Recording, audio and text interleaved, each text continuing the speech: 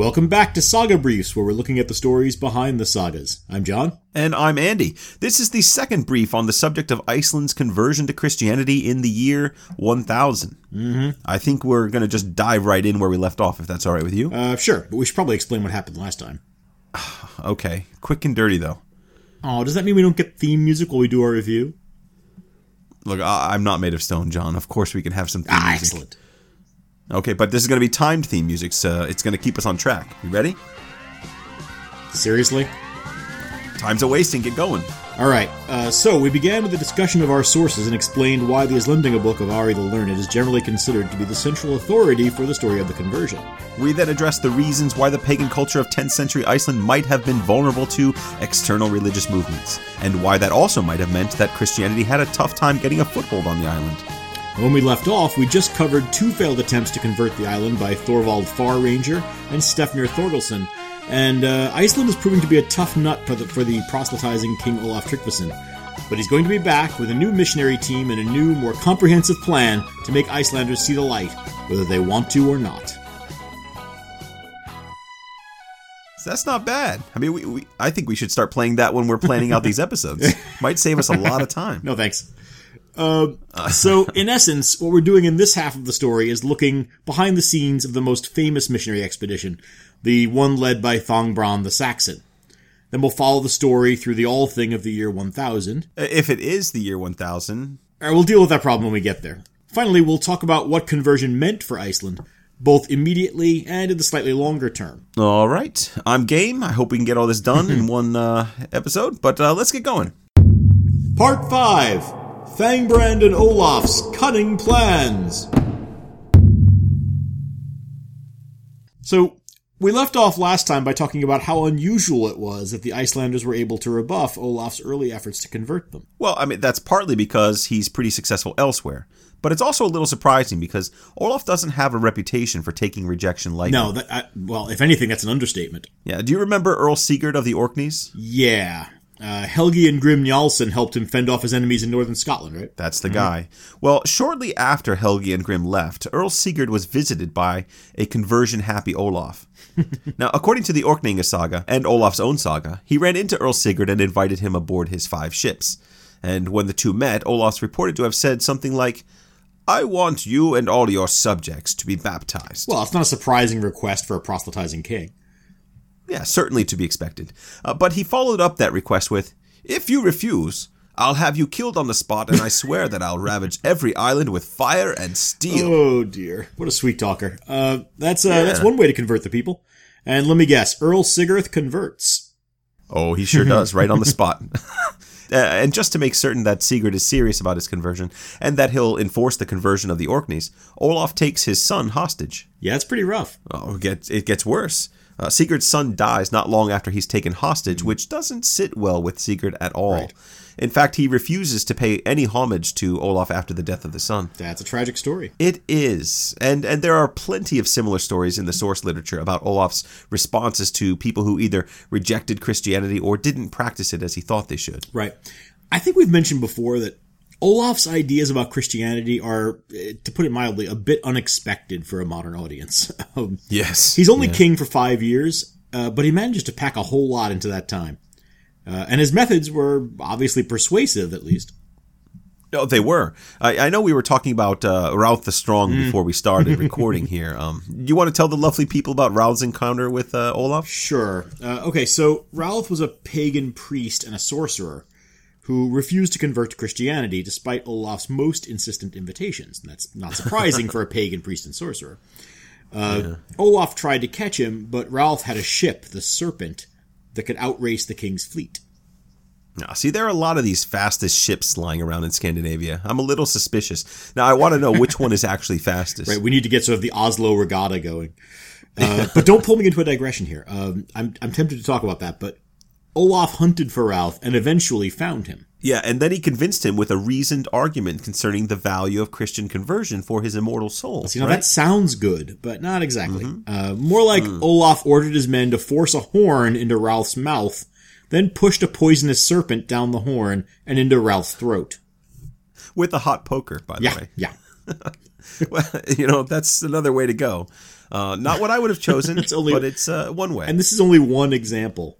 Yeah, one of many. The other reluctant pagans are blinded, burned with coals, and otherwise killed and mutilated.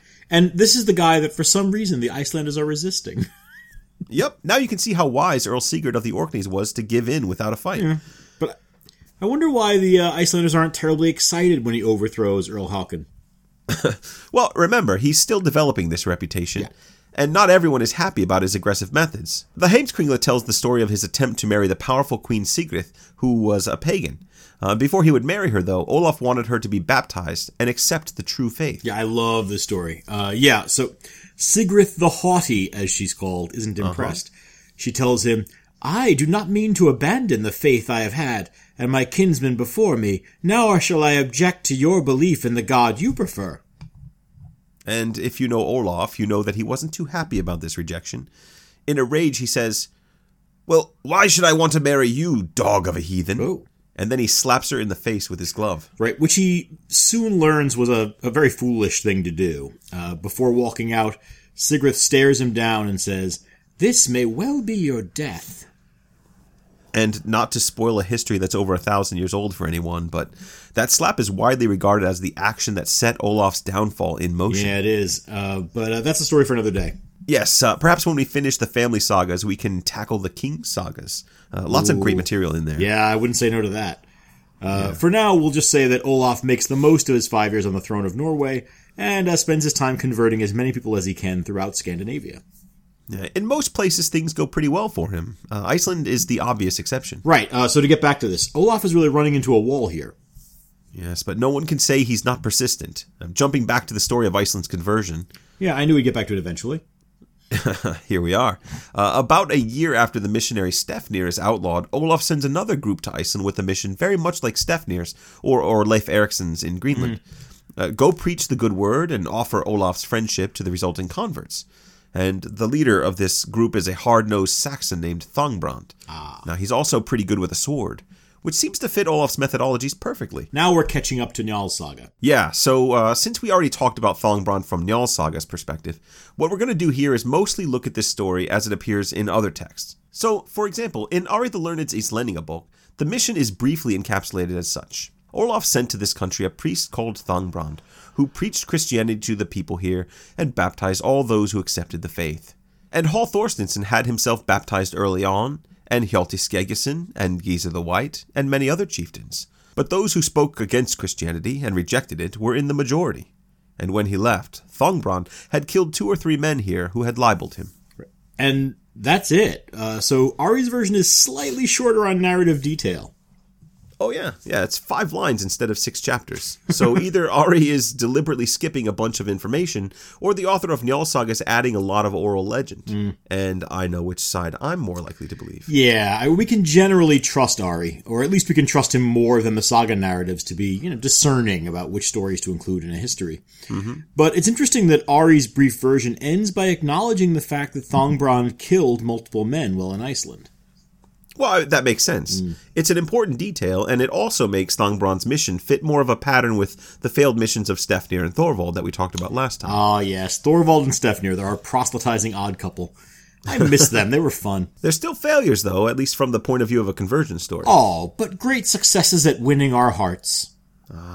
Yes, but in some ways, Thangbrand's story is going to be very much like theirs. Yeah, absolutely. And when we do go to the longer versions of Thangbrand's story, in sources like Njál Saga or in Kristni Saga, we learn that he was possibly an even more unlikely candidate for evangelism than his predecessors. Thangbrand has a well-documented history of violence. In King Olaf's saga, he's described as a hot-headed, unmanageable sort, known as a great killer of men. But he was also scholarly and a clever man. Yeah, I know a few hot-headed scholars. That's a combination no one really appreciates anymore. I think we need more hot-headed scholars. But I don't know if it's necessarily the best choice for a sensitive mission on extolling the virtues of Christianity. Yeah, especially if it's combined with a reputation as a great killer of men. So, according to Ari the Learned, Thangbrand tends to react badly when he's libeled by people in Iceland. Yeah, he is definitely not happy about it. And that's a theme picked up in the other texts as well. One of the offenders is Verlith the poet. and Thongbrand goes well out of his way to visit Verlethu's farm. He brings a friend, the convert Guthleif Arason, and the two of them kill Verlethu, and they find him cutting turf on his property. There's a verse written about this attack.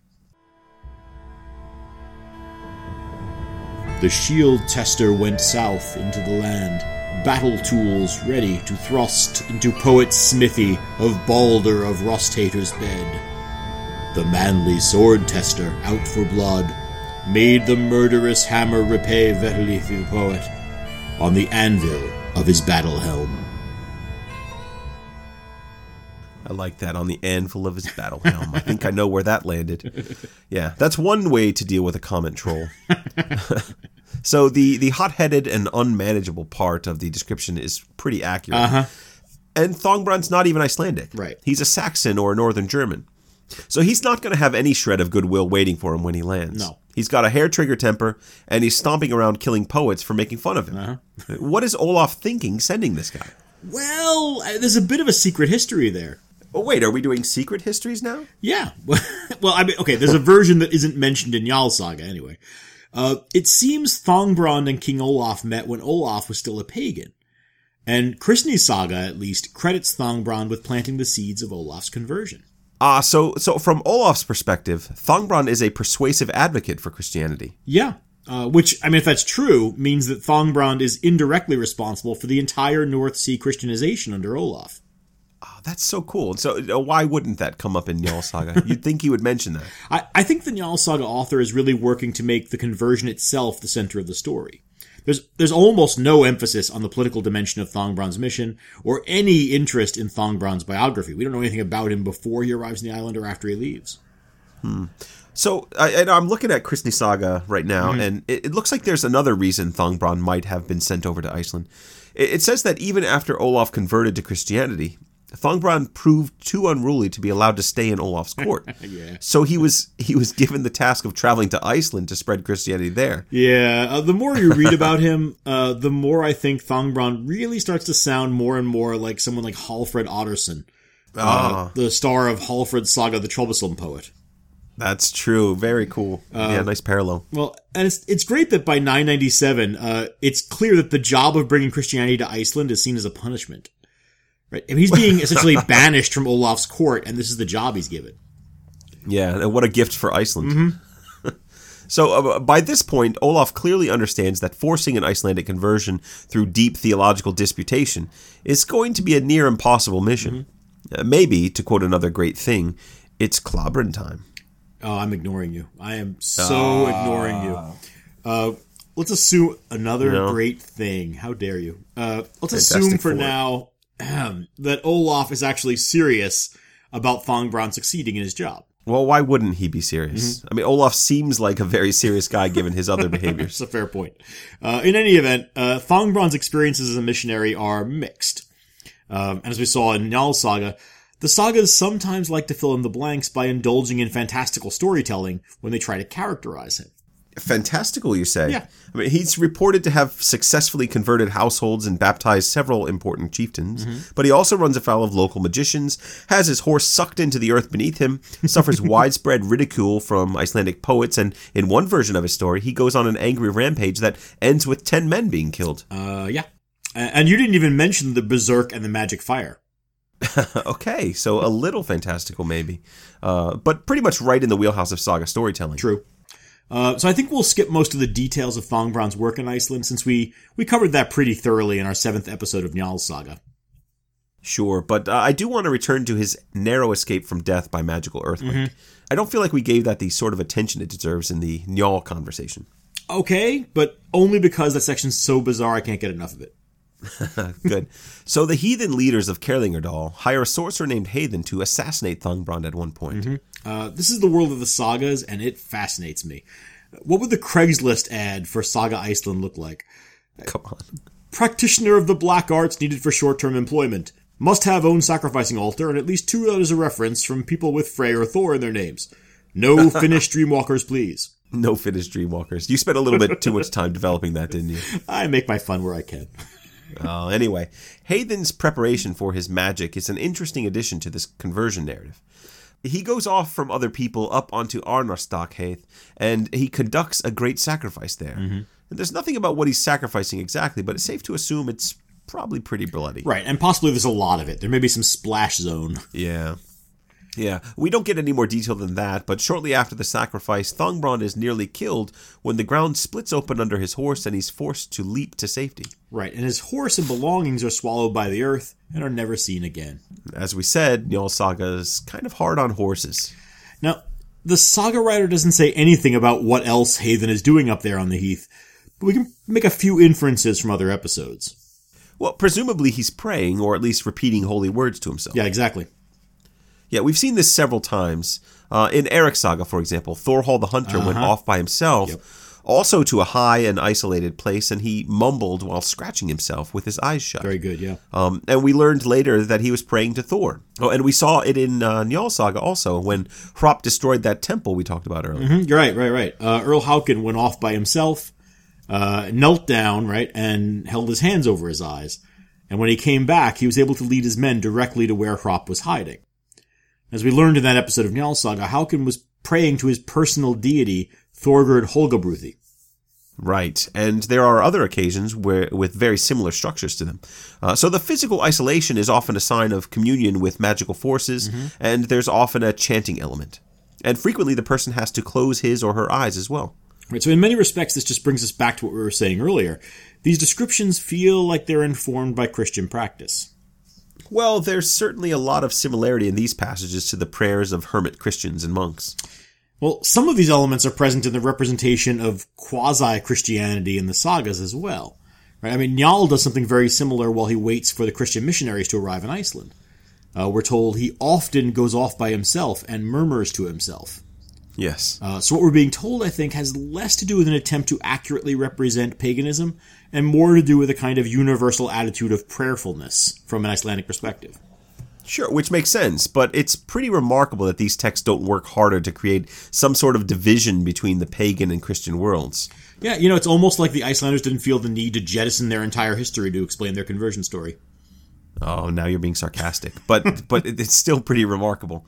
Readers like Gunnar Carlson regularly note that Ari's account of the conversion is realistic and remarkably dispassionate, and that sets the mold for later accounts of the history. And that cuts both ways. It means that Ari doesn't villainize either side inherently, but it also means that he sometimes seems disinterested in establishing the actual reasons for the conversion. For me, at least, that just makes it more tempting to read the conversion as mostly a socio-political decision rather than a religious one. Yeah, it also means that we're back to not being able to make too many assumptions about paganism and its practices from these stories, not even from Hathan's. No, I don't think we can. Not at all. But regardless of how even-handed the texts seem to be, we can probably say that Hathan's sorcery is meant as an example of how far and how low the pagan faction went to try to stop Thongbrand's mission. Yeah, and that's true for both factions, I think. I mean, we can sum up Thongbrand's work by noting that almost everyone who writes about him has trouble reconciling his behavior and preaching with any meaningful form of modern Christianity. Although one could say that Olaf's methods were similar to Thongbrand's. Right, true. Regardless of his unorthodox style, he does win converts. Among them are some important men. Hall of Sitha is generally regarded as the first of his converts, but there are plenty of others, including Gizur the White, who we've been getting to know in Njal Saga. Right. Oh, and speaking of which, remember that in our discussion of Njal Saga, we mentioned that Ari the Learned makes a point of recording the baptism of his own foster father, Hall Thorarensen, in order to establish his personal link to the conversion. Well, I mean, you can see why he'd want to make sure that was included, right? I mean, it connects Ari's account to eyewitnesses, which is the gold standard for medieval historians. Yeah, and it's also a nice nod to his foster father, giving him a place in one of the most momentous events in Iceland's history. And as far as we know, this isn't a Forrest Gump situation. Ugh. A Forrest Gump reference? Sure. Really? Yeah, I think it's merited. No, it's never merited, ever. But go ahead. So what I mean is that Ari isn't just inserting Hall into the story at an historically important moment. It's more like that footage of Bill Clinton as a teenager shaking hands with President Kennedy at the White House. It's a remarkable thing, but a lot of people shook hands with Kennedy that day. The significance comes retroactively from Clinton's own political future. Now, what does this have to do with Hall Thorarensen's baptism at age 3? I just think it's a cool YouTube video. No, my point is that Hall's legitimately... We have a YouTube video of Hall Thorarensen's baptism? Yeah. That's Or all, did it's you just mean woodcuts. My point is that Hall's legitimately part of an historical moment, right? But he's one of many. He's singled out because he happens, at the other end of his life, to be the foster father to the man who writes the history book. Okay. But Ari's a cagey writer, I think. He's paying Hall a compliment, sure, but the mention of this baptism serves another purpose. It suggests that Thongbrand has a gentler side to his mission than just trying to outfight any pagan who crosses him. He's also baptizing children. Right. Well, it provides us with a slightly different way of thinking about Thongbrand. Right? I mean, he mostly comes across as a violent man with a short fuse, so seeing this side of him is important. But even there, that short fuse is reserved for representatives of the pagan side, who medieval Christians, frankly, would no doubt have wanted to be handled by Thongbrand's more violent methods. He doesn't use those same methods on people who want to be converted. There's not necessarily anything wrong with his behavior here, at least from an early medieval perspective. Perhaps, but we aren't in the early Middle Ages here. And while some would agree with you, it's not hard to find readers who agree with Denton Fox's argument that Thongbrand is nothing more than a thug whose version of Christianity isn't really all that different from the existing pagan culture. Sure, but not everyone agrees with that either. Lars Lonroth argues that after Thongbrand's visit, there's a significant psychological change in many figures in the saga toward a Christian ethos of peaceful reconciliation. See, now we're just doing dueling scholars. It's so hard to find anyone who agrees. How are we supposed to find the truth in this history? Aha, now, see, I think you're baiting me. You know that truth is subjective and subject to revision at all times. But that's all we'll say about that. As for the effect of Thongbrand's mission, I think the more popular opinion is that in Jarl Saga and elsewhere, characters may indeed convert in name, but they don't really change their nature, which is what Robert Cook says. Yeah, but how much of that is due to narrative patterns in the sagas, and how much of it is due to Thongbrand's incompetence as a vessel of Christian doctrine? Nah. That's a more complicated question. Well, of course, the Thongbrand we have is essentially a reconstruction by writers, in however you look at it. Since those writers are mostly left with his record of killing people while preaching gospel, they're quite reasonably filling out his character as a pretty nasty customer. Well, and that's fair, yeah. Anyway, like his predecessors, Thongbrand ends up outlawed in Iceland for killing the locals. Once again, though, he's allowed to leave alive. And he does. I mean, after calling on God to burn a disbelieving berserk to death in trial by hot coals, Thongbrand leaves the island in or about the year 1000. Now, John, I have to assume that as he left, he maybe sailed a victory lap around the island on his way out. I mean, this is an epic visit to Iceland. I imagine him standing at the front of the ship with his arms outspread, wind in his beard, praising the good Lord who just made him so thoroughly awesome. Well, whether he's popping nautical wheelies on his way back to Norway or not, it's clear that Iceland is in a bit of a turmoil by the time he leaves. Olaf Tryggvason is now employing a multi-pronged approach to Icelandic conversion. In addition to the repeated missionary expeditions, Olaf is also placing the island under increasing political pressure. Yes. Yes, he is. Indeed. Yeah, according to Kristni Saga, he takes the sons of several Icelandic leading men hostage to ensure their support for conversion. Oh, that always works out so well, yeah, with with Sigurd.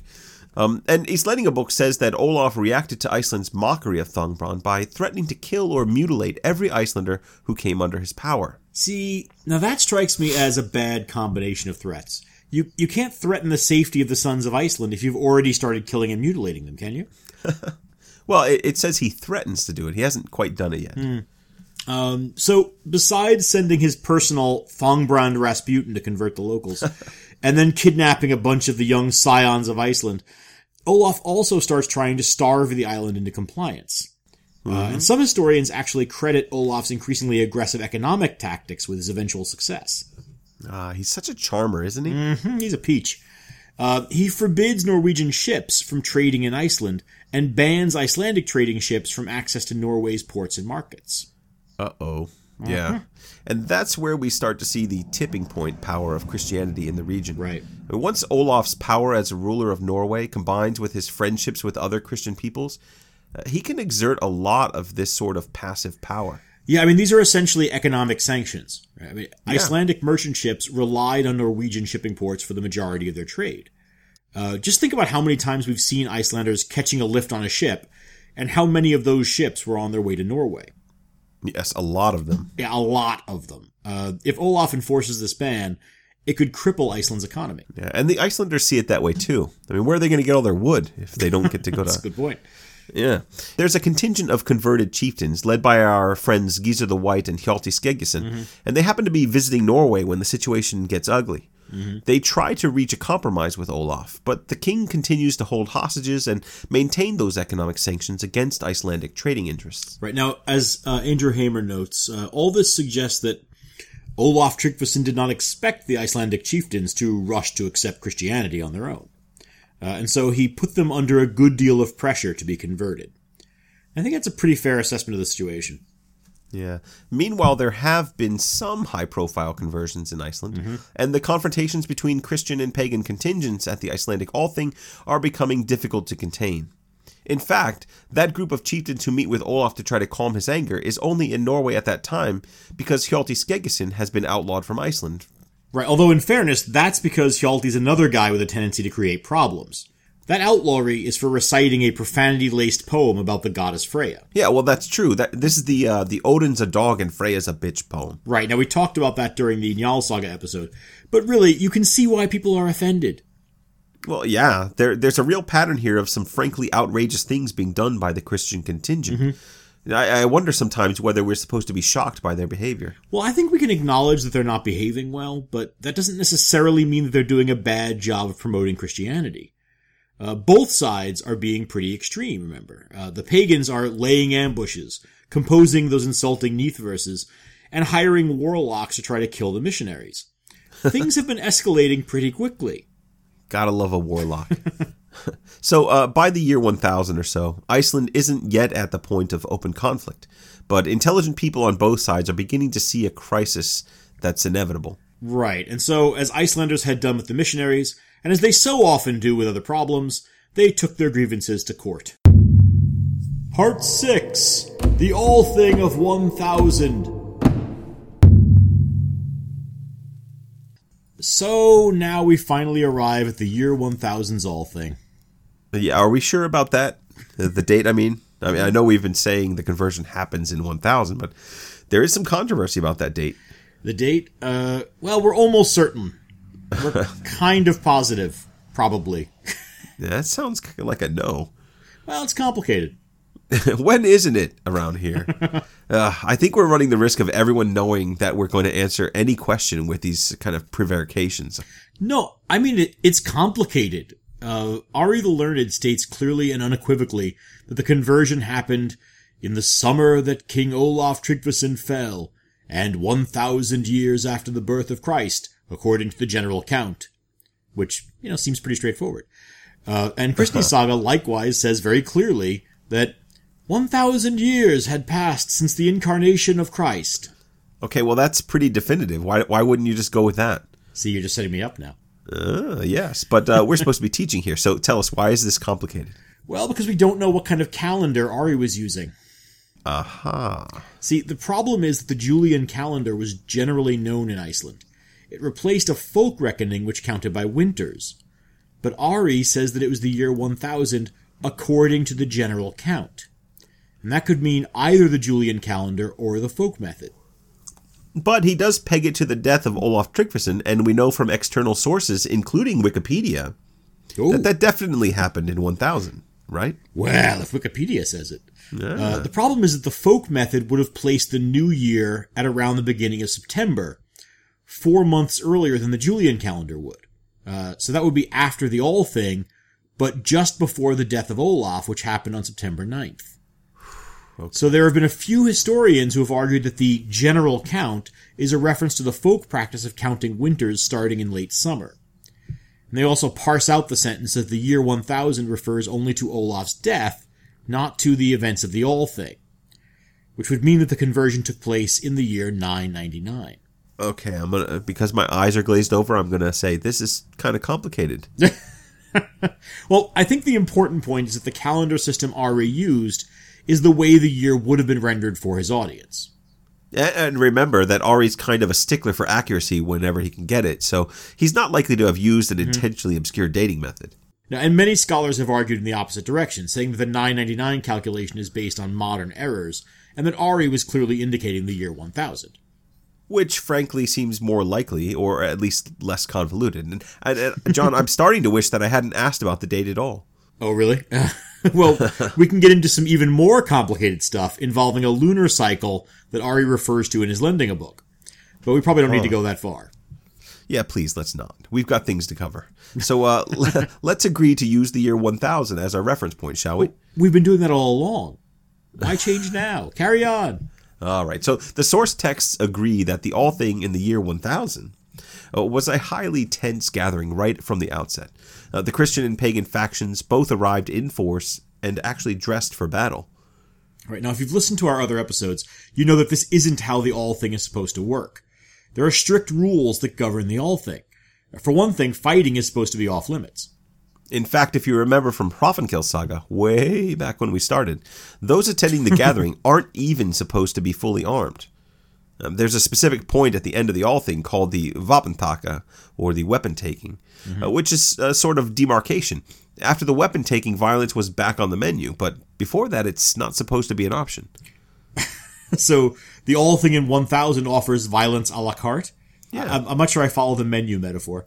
You follow it, but it's got the potential to be more of a smorgasbord, if you will. There isn't a lot of actual violence yet. But Ari the Learned records that it came so close to them fighting that no one could foresee which way it would go. And there's a lot to be worried about here. Not only would a general battle at the All Thing destabilize the entire power structure of the island, it would result in a lot of deaths and injuries, while simultaneously delegitimizing the legal venue that's supposed to resolve those conflicts. And all that's without even factoring in the specter of Olaf's political and economic pressures. Now, fortunately, calmer heads prevail for the first few days, but the two factions then took turns declaring themselves out of law with each other, and formed two separate camps at Thingvellir. So, to fully understand the potential for disaster in being out of law with one another requires that we think in terms of Iceland's political structure. It does exactly, yes. So we've mentioned the decentralized nature of medieval Icelandic society, but it's difficult to overstate just how fundamental that structure was to late 10th century life. The people of Iceland had no king, no formal parliament, no president, no police force, no military organization whatsoever. The island functioned under a collective social agreement to adhere to a common law and to partake in the responsibilities and processes of administering that law. Which isn't to say that the law was above reproach. No, not at all. In practice, the law could be unjust, corrupt, even malleable in the hands of powerful men.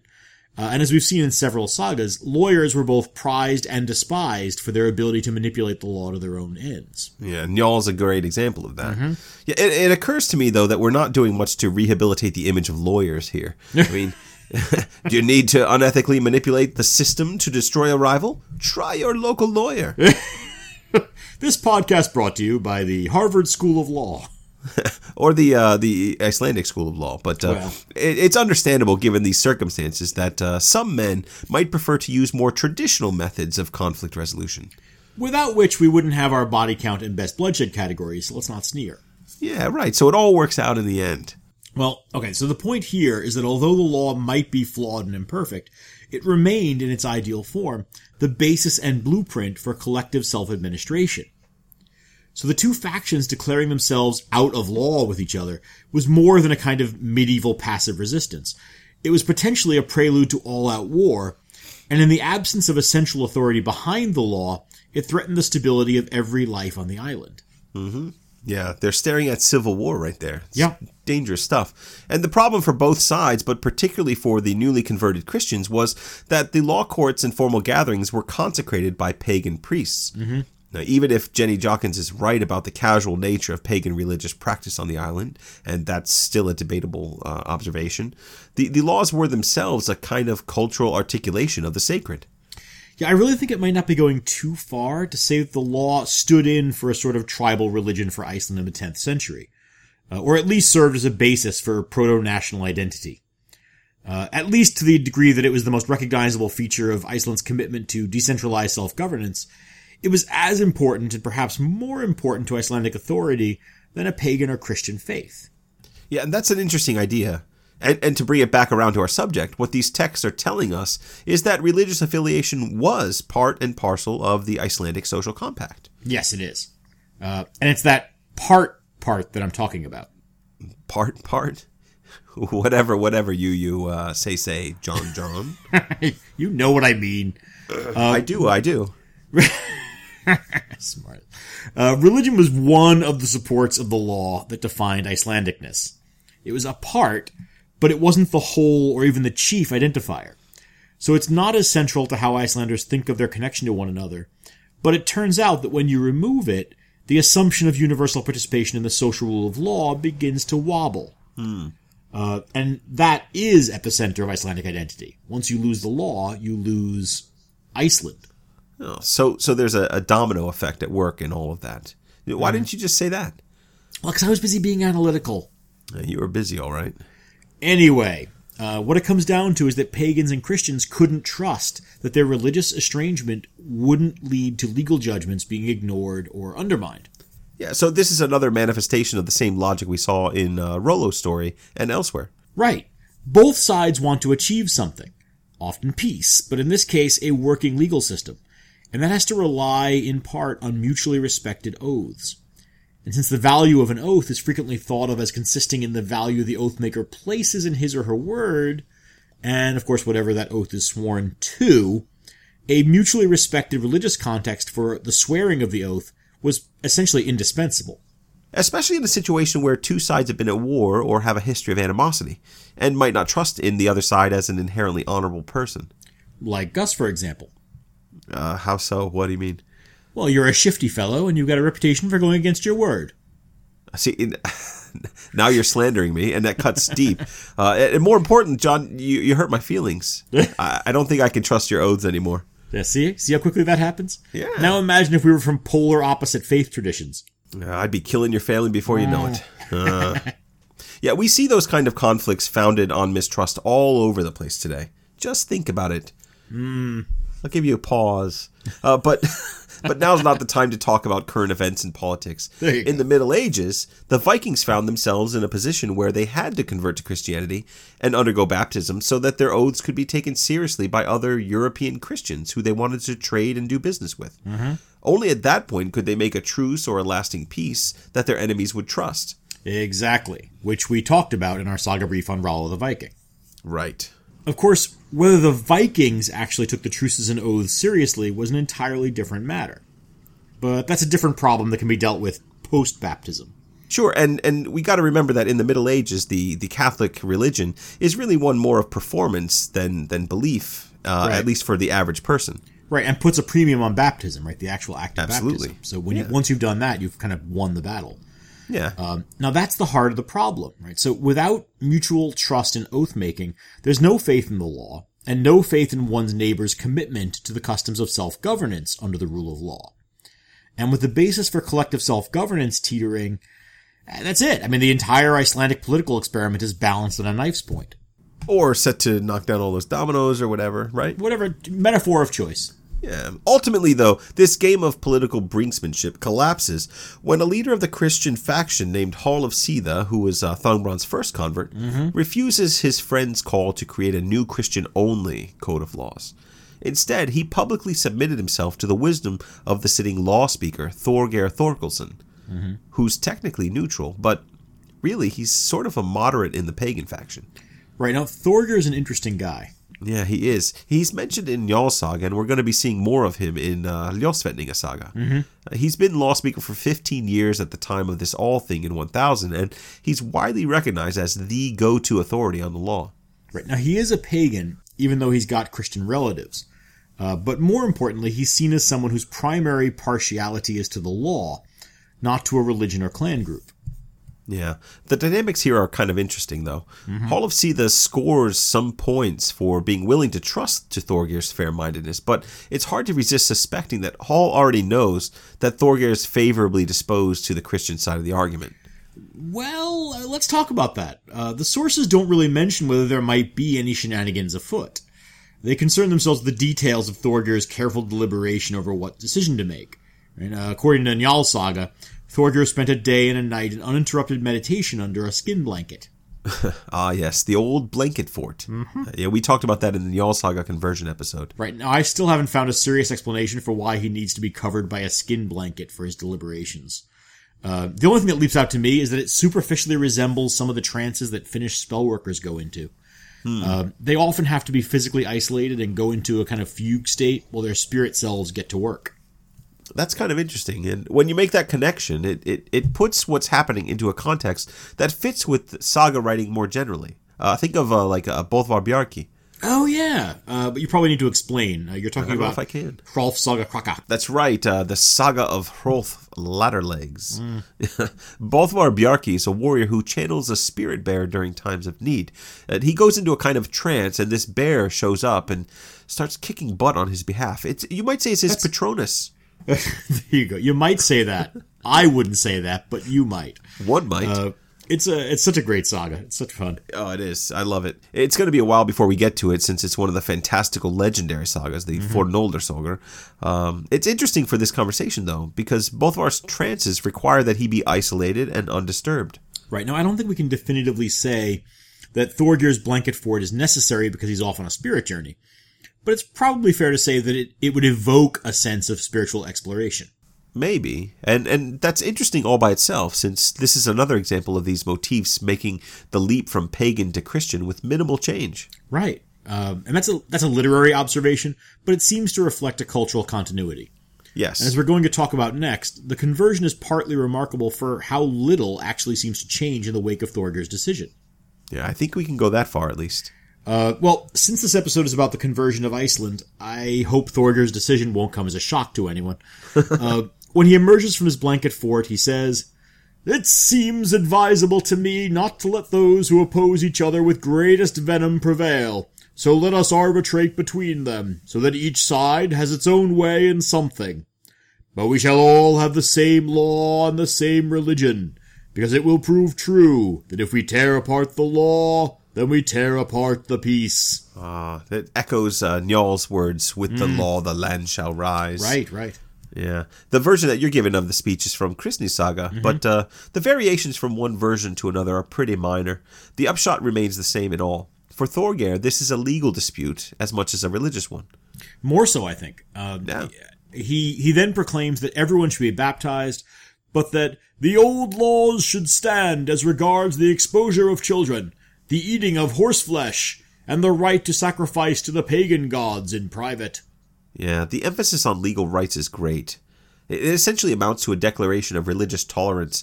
Everyone had to be baptized so that the law would be considered binding upon them, but they're still allowed to practice their own faith, whatever that might be or might not be. Right. Now, as we've said, balancing all this is the genius of Thorgir Lawspeaker's decision. But still, exposing children, eating horseflesh, sacrificing to the pagan gods, those are pretty significant issues. Yeah, well, change is a gradual thing in any culture, John. Well, I mean, honestly, the horse meat thing is fine. Every culture makes its own decisions about what to eat and what is taboo. And sacrifice to the pagan gods, religious toleration is a fine thing. Yeah. But the exposing children rule is a problem. For those who don't know, this is the practice of leaving an infant to die from exposure to the elements. Well, true, but we've talked about that one before. The sagas at least seem to suggest that child exposure wasn't exactly acceptable, and that people were sometimes judged quite harshly for it. Right, now that doesn't mean that it never happened, but when it did, it was usually part of that difficult calculus of survival that we talked about in subsistence-level societies. Absolutely. A sickly or impaired child might be abandoned to conserve resources for other children. Absolutely, and medieval Iceland wouldn't be the only culture to ever have done that, and it wouldn't only be in the Middle Ages. You can find a number of cultures around the world today that still do that kind of thing. Anyway, in any case, it wouldn't be long before this all would be revisited. Over the next few decades, new pronouncements would be made, and various practices like dueling, the use of pagan magics, blood sacrifice, and child exposure would all be outlawed. Right, and that doesn't mean that the practices stopped right away. But that's getting us into a longer story than we're telling right now. Yeah, so let's go back to Thorgeir, having just made this announcement to the gathered assembly. What's going on there?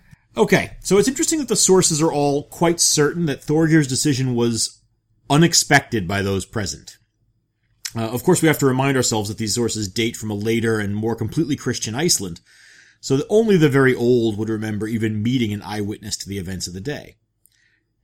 And it makes a better story if Thorgeir's announcement is a shocking surprise. Of course. Now, while these versions focus on the Solomon-like wisdom of Thorgeir, the political and economic realities of the situation were undoubtedly pressing issues as well.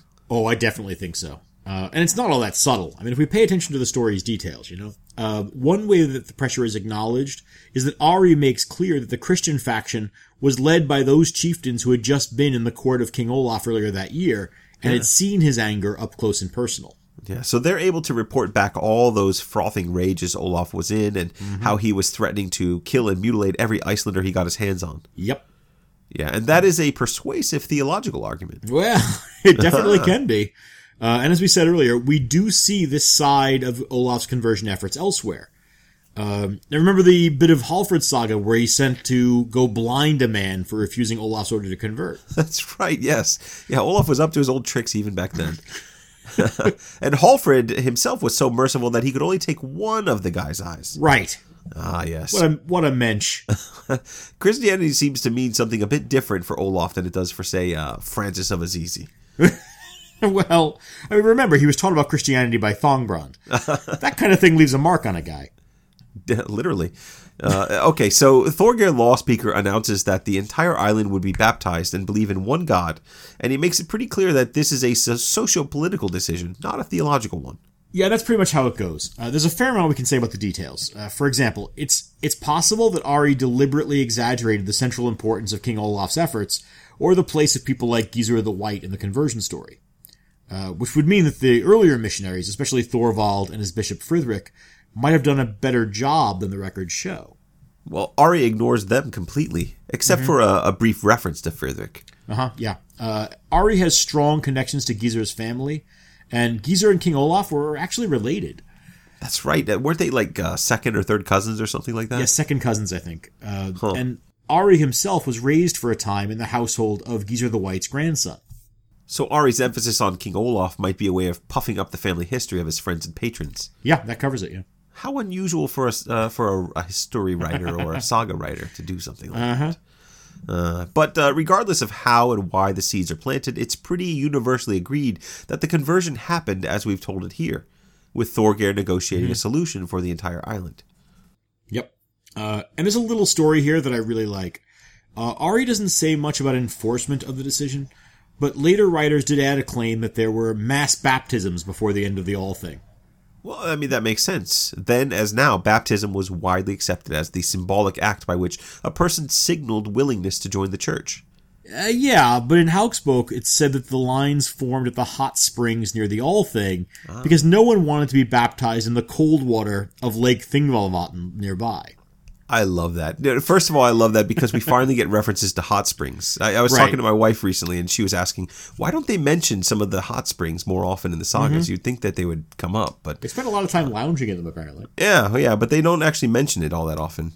Anyway, so they are willing to join the church and be baptized, but there's no reason to be uncomfortable about this, right? Yeah, let's not go overboard here. But whether the mass baptisms happened right away or not, it seems that Thorgeir's pronouncement goes down pretty well. Yeah, that's an important question, actually. Everyone just accepts his decision? That's pretty remarkable. Well, that's what we're going to talk about next. Ooh. Part 7. Conversion and Consequences. Okay, now that we've gotten the title out of the way, I can answer your question. Yes, the decision to convert was widely accepted. But what's trickier to answer is what that actually meant to those living in Iceland in, for example, AD 1001. By the Julian calendar or the general method? No, I know. I was introducing the topic through Socratic questioning. Well done then. Yeah, that's how I work. The truth is that our available sources make this a difficult question to answer. The problem is that the sources, they just don't really want to talk about things from the perspectives that we're trying to use. Christian writers of the 12th century and later preferred to see the conversion as a historical and theological inevitability. Right. So if we want to talk about the consequences of a socio-political religious shift, which is how we've been talking about it, we're going to have to start making some guesses. Or some informed guesses. Well, we can only hope. So right away, Iceland has the opportunity to rethink its decision. Because later in the same summer of 1000, King Olaf Tryggvason was killed at the naval battle of Svolder. Timing. See, it's all about timing. The story of the Battle of Svolder is really worth going into in some detail and how it kind of came about. It's on our list of subjects to return to in other saga briefs. For one thing, popular legend is that Olaf isn't actually killed in the battle. Yeah. Interesting. He supposedly jumped ship to avoid capture and was never seen again. Yes, and legends abound that he didn't in fact drown, that he escaped and lived on. Right. Like some kind of Arthur in Avalon. Right. But again, that's a story for another time. For our purposes and as far as history is concerned, Olaf died at Svolder. Yeah. Which means, as you said, that the Icelanders are left with something of an anticlimax to their showdown with Norway over Christianity. Yep. Olaf's death removes the immediate threat to Iceland as a pagan state, and it creates something of a political and religious vacuum. Right? Suddenly there's time for everyone to take a deep breath and reassess the decision to convert. And yet, by all accounts, no such reconsideration ever took place, at least not on the national stage. Yeah, now it's entirely possible that a backsliding population would be glossed over by later Christian writers. Although elsewhere, in England, for example, when a newly christened population starts backsliding, it gets highlighted in moralizing literature. True, and it's hard to reconcile the idea of an undocumented pagan revival with accounts of other regions that did revert to their pagan identity, including Norway, as a matter of fact. Well, that's true. The enemies who attacked and killed Olaf Tryggvason weren't exactly great friends of the church. No. His immediate successor was Sven Forkbeard, who was nominally a Christian, but never actually used his baptized name of Otto. Yes, right, and he was working with Sigrid the Haughty, if I remember correctly. That's right, I do remember. Interesting. Yes, this is the same Sven who briefly ruled England for one winter in 1013, right? That's right. Even in a place as fond of nicknames and beards as 11th century Scandinavia, there aren't two kings running around with the name Sven Forkbeard, so it's definitely the same guy. Now, Sven's successor is Olaf Haraldsson, who's later called Saint Olaf for his work in promoting Christianity. And a lot of people confuse the two Olafs and think the other one is Saint Olaf. This is Saint Olaf. But his success is as uneven as Tryggvason's. We said earlier that Ari might have an agenda in promoting Olaf Tryggvason. And one of the giveaways is that he invariably calls the second Olaf, Olaf the Stout, and ignores his sainthood altogether. Poor Olaf. He spends a lifetime earning a name like Saint Olaf, and the greatest historian of the era just makes fun of his potbelly. Well, Ari's being a little uncharitable, but his point of view is informed by an Icelandic worldview. Olaf Tryggvason was the more important of the two as far as Iceland's story goes. Well, that's probably true, although again, Ari's the one telling that story, so he decides who's important. The upshot is that under Sven and his successors, Norway's Christianity was limited to certain regions, with large parts of the population reverting to their pagan faith. Almost as if they were forced to convert. Almost like. And yet Iceland didn't revert, or at least not according to the surviving records, they didn't. Right, and I think we can cautiously take that as gospel, so to speak. Burial evidence from the period bears it out, for example. Only one known burial site dated after 1000 shows any sign of pagan burial practices. And after all, it's not like the sagas shy away from mentioning individual figures who resisted that sweeping conversion by fiat of 1000. Yeah, think of Eric the Red or Thorhall the Hunter in Eric's saga. Right. When you sift through the evidence, it does seem like, having agreed to a resolution, Icelanders intended to keep it. That quote's from Jenny Jokins, but pretty much everyone agrees with that assessment. Yeah, so there was a commitment to the new religion, if only because no one wanted to revisit the question. Are you buying this, John? Well, briefly, yes. But more completely and more honestly, no. So no is what you're saying. Well, I kind of want to go with both yes and no here. And I realize it's a typical lit major answer. The problem is that I don't want to remove the religious element from the discussion, but I still think that there are much bigger and broader issues at work. Okay, such as? Well, many readers, and Jokins is included in this, tend to understand Iceland's apparent commitment to the conversion in religious terms, or else as a function of inertia. Or both. I mean, both would fit pretty well with the religious apathy that we talked about earlier. It does, actually, and I'm fine with giving both of those factors a seat at the table. But I see it primarily as a consequence of the legal compact that undergirded Icelandic society. I see where you're going with this. Now, a decision made at the Althing by the law speaker with the consent of both parties had much the same weight as an arbitrated settlement in a private feud. That's right. Violations of the settlement would disrupt the law and weaken its authority in future resolutions on the matter. In a case such as this, where every Gothi on the island is on one side or the other of the case, a feud outside the law would be utterly disastrous. Interesting. And that doesn't necessarily mean that there was no preference for one religion or another, but there's a social pressure created by legal accord that's not easily ignored or broken here. More or less, yeah. I kind of like that. All right, I'm going to buy that for $1. So we're RoboCopping now? Yeah. Ultimately, I remember back in, I don't know if it was middle school or whenever that was, but people running around saying that. Mm-hmm. It kind of became part of my vernacular. Anyway, so ultimately we're back to arguing that law was close to being the state religion, right? Yeah, sort of. The initial conversion took place because of a bunch of factors, but I think it's a mistake to lose sight of the central role of the law throughout the process. Well, as we said, Iceland comes under tremendous pressure from Norway to convert. Mm-hmm.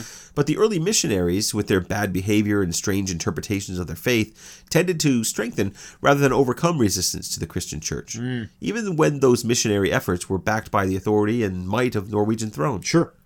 But even when missionaries act inappropriately or violently, the Icelandic commitment to arbitration and legal settlement kicks in. Right? All those outlawings of the missionaries, those are about more than just punishing a transgressor. They provide a means of resistance that seeks, and I think ultimately manages, to avoid direct confrontation with Olaf Tryggvason. This is a classic misdirection. Uh-huh. Oh no, we don't have a problem with Christianity. We just don't like the axe-choppy murderers you keep sending us. Send another one. It's kind of brilliant, if it's deliberate. I think it is. And in fact, it's kind of hard to shake the sense that even the later Christian accounts of the years leading up to the conversion, they get a little nostalgic and prideful about the forbearance and legal sophistication of the pagan Icelanders. In one text after another, we find pagan Icelanders who behave with great restraint, exiling these unruly and bloodthirsty men like Thongbrand or Stefnir or Thorvald Farranger, rather than pursuing feud vengeance against them. Yeah, it makes a lot of sense to think of it this way. It fits with the general Icelandic bent toward resolution through arbitration with an effort to appease both sides of a conflict. Yes. Especially when the consequences of violence can be foreseen and are undesirable. Yeah. And although it still serves to complement the pagan faction, ultimately what it does is to approve the Icelandic way of doing things, I think. Yes. And that's a cultural feature that's more important than the religious identity of the population. Yeah, I like that. Yeah, but we have to remember the reasons for that restraint. Mm-hmm. Even before the economic sanctions, no one's looking to make Olaf Tryggvason angry. Remember, this is the guy who sends hitmen to kill or blind people who don't convert on his timetable. That's absolutely true. Olaf is not a king you want as an enemy. But there's even more to be considered. It seems to me that the subtext of his Lendingabok suggests the futility of taking up arms against men allied not only with Olaf Tryggvason, but with Christ and the saints. That's right, yes. There's a famous bit of dialogue that seems to make this explicit. Now, we actually used this same exchange way back in episode 1 to explain the conversion, but that's been a while, so I think we could reproduce it here. Okay, yeah. So there's a pagan woman named Steinun, and she's supposed to have confronted the missionary Thongbrand by saying, "Have you heard that Thor challenged Christ to a duel? And Christ did not dare to fight with him." Right, and Thongbrand supposedly responded, "What I have heard is that Thor would be mere dust and ashes if God didn't want him to live." Yeah, I like that part. It encapsulates exactly how both sides in the argument think of their gods. But this is just what I mean. Ari the Learned and his successors are writing from a perspective that weights Olaf's side of the argument with the power of the church. Uh-huh. And that's a connection that I think doesn't seem to be made by people at the time. There's some bias and some hindsight working together there. Huh. Yeah, I like that. I have to say, though, Thongbrand's got some strange ideas about how Christ works. I don't know, it sounds pretty Old Testament to me. Yeah. And after all, we are talking about the guy who introduced Olaf to Christianity. The guy Olaf learned his particular style of eye-gouging, snake-swallowing Christianity from. That's right, yes. Well, Thongbrand's unique take on Christology aside, we're talking about the main reason for Iceland's decision to move forward as a nominally Christian people. Mm-hmm. Are we comfortable with saying that the political and cultural advantages of a Christian identity for 11th century Iceland are as important as the legal inertia of the decision itself? Well, we can't rule it out. The economic and military pressure from Norway under Olaf Tryggvason, it couldn't have been quickly forgotten. And the threat of violence and further isolation, that has to have been in the mind of Thorgeir Lawspeaker when he sat under his blanket fort at the Althing in 1000. True enough. And while Iceland still relied primarily on Norway for its international commerce in the decades after the conversion, it can't have escaped everyone's attention that pagan trading partners were getting harder and harder to find during the era's push to convert the North. Yeah. Any hope of building new connections, especially connections free of Norwegian dominance, those are only going to be helped by a Christian national identity. Yeah, which is pretty ironic. In order to escape Norwegian interference, Iceland had to embrace its new Christian identity. And that identity happened in large part because of Norwegian interference. Yeah. That about covers it. Yeah. But on the plus side, Iceland was able to start importing Norwegian companions again, which is great. It's hard to have a good saga battle without one or two of those guys around to kill off. Aw, poor red shirt wearing buggers. Yeah. But there are a lot of other goods that Icelanders needed to import. Real ones, not stuff we made up. Yes. And as they became culturally more aligned with continental Europe, that trading culture was poised to expand. Yes, in the long term, that's going to have tremendous consequences for the island. The literature, the culture, even the diet of Icelanders would eventually change through these networks. And not to mention the introduction of an alphabet and writing. Right. But that's all long term. What's happening right away? Well, culturally speaking, it's not clear that a great deal changed in Iceland in the years and decades immediately following the conversion. As we said, initially a number of pagan practices were still overtly or at least tacitly permitted. And for the most part, religious practice seems to have remained largely a matter of personal preference for at least another 2 generations. Yeah, we've seen some examples of the slow introduction of pro-Christian or anti-pagan laws in some of the sagas we've covered already. Think of the outlawing of dueling or the holmgang that we saw in the saga of Gunnlaug Serpentung. Oh, right. That happened in around 1006. And it wasn't explicitly tied to Christianity, but it was definitely part of a cultural shift away from the old ways of doing things. And an even more direct example is Grettir's saga. If you remember, after Thorbjorn Hook and his foster mother use witchcraft to injure Grettir as Munderson, the use of pagan magics is outlawed in Iceland. Sure, though it's always tricky sorting out how to link episodes like that to actual historical events. Whoa. Are you suggesting that magically malevolent driftwood is historically implausible? Not exactly, but yes. The point is that if we sift through the sagas, we end up with a general sense of movement toward accepting Christianity as a guiding force in Icelandic law after the conversion. It's slow, but it's happening. Yes, eventually it's a shaping force, but again, that's a long time coming. Well, okay, so if we're talking about the immediate aftermath, not much changed at all. Most of the local chieftains of Iceland claimed priest status in the new religion, mostly on the basis that they'd been sort of priests in the old faith. Can you do that? Just call being priest? I suppose like so. that? Why not? And anyway, they had to do something. I mean, the whole idea of an official institutional Christian church on the island, it took a while to get off the ground. Well, part of the problem is that the Norwegians remained very interested in this Iceland project. Iceland didn't produce its own bishop until 1056, when the first native bishop establishes a see at Skarholt.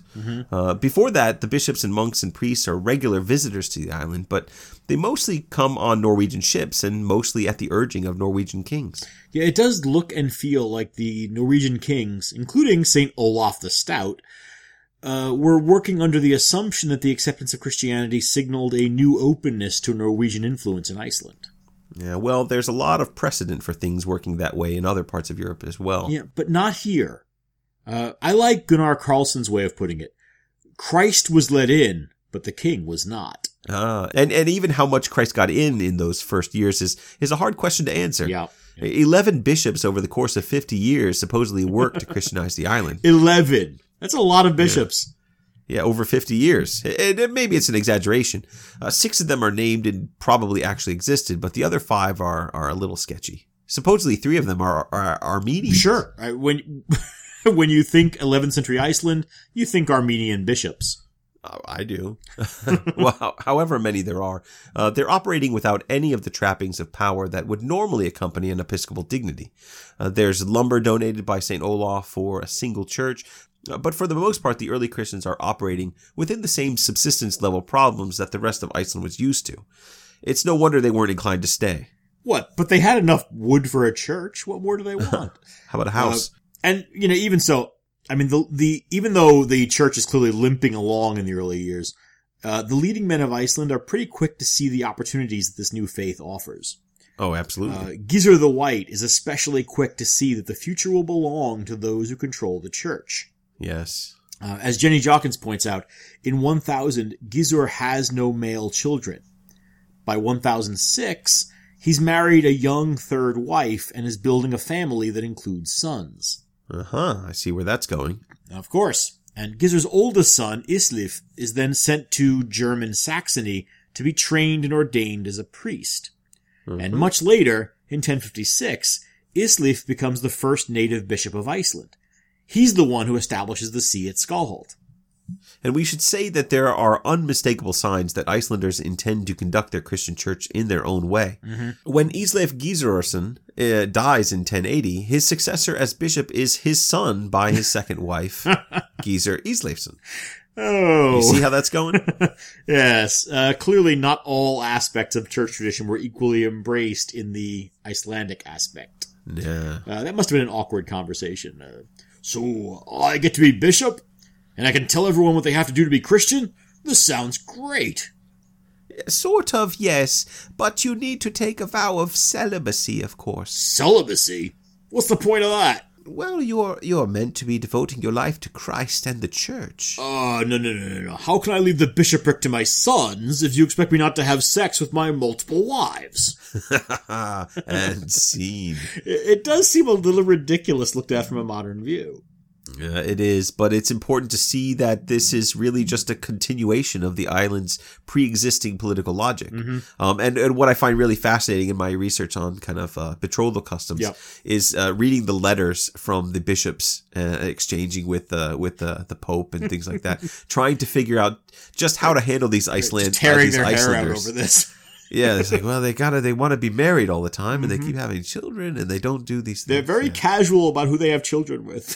Yeah, it is a real problem. So anyway, Christianity was taken in the Icelandic stride, and while it was busy changing the course of Icelandic history, Iceland was busy doing its best to make the church work the way they expected it to. Absolutely. Islif and Gizur's family, the Haukdólar, would go on to treat control of the church more or less the way other families treated a valuable chieftaincy or a goðorð, passing it around within the clan group for generations and dominating the upper echelons of the clergy. And that's a great comparison that these offices are treated like the goðorð, which in many ways it was originally a religious office. Right. But that probably shouldn't surprise us. It seems like a logical progression from the way they adopted Christianity at the Althing. I don't know of any other place where Christianity was adopted through legal counsel. And certainly the slow rollout of Christian practice mingled with the initial toleration of pagan holdouts. It's unusual historically. And has to have affected how the religion intersected with the existing culture of the island. Oh, I mean, there's no question that Iceland's path to Christianity is different than that of any other European people. Yeah. After all, even if the decision to convert was relatively abrupt, Christian identity and perhaps for some personal experience of the religion came about much more gradually. And even then, only after a participatory government chose to accept it for reasons that were widely seen as having more to do with the law than with the faith, at least if our argument is correct.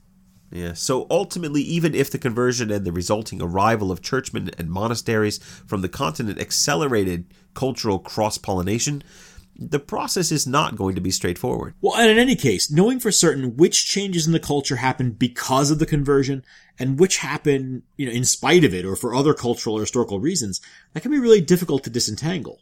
I mean, after all, Iceland wasn't ever an isolated culture in the Viking Age, and Christianity wasn't an unknown quantity to such a well-traveled people. And so we're right back where we started, with the difficulty of interpreting the very meager evidence. Well, but older and wiser for the journey, I hope.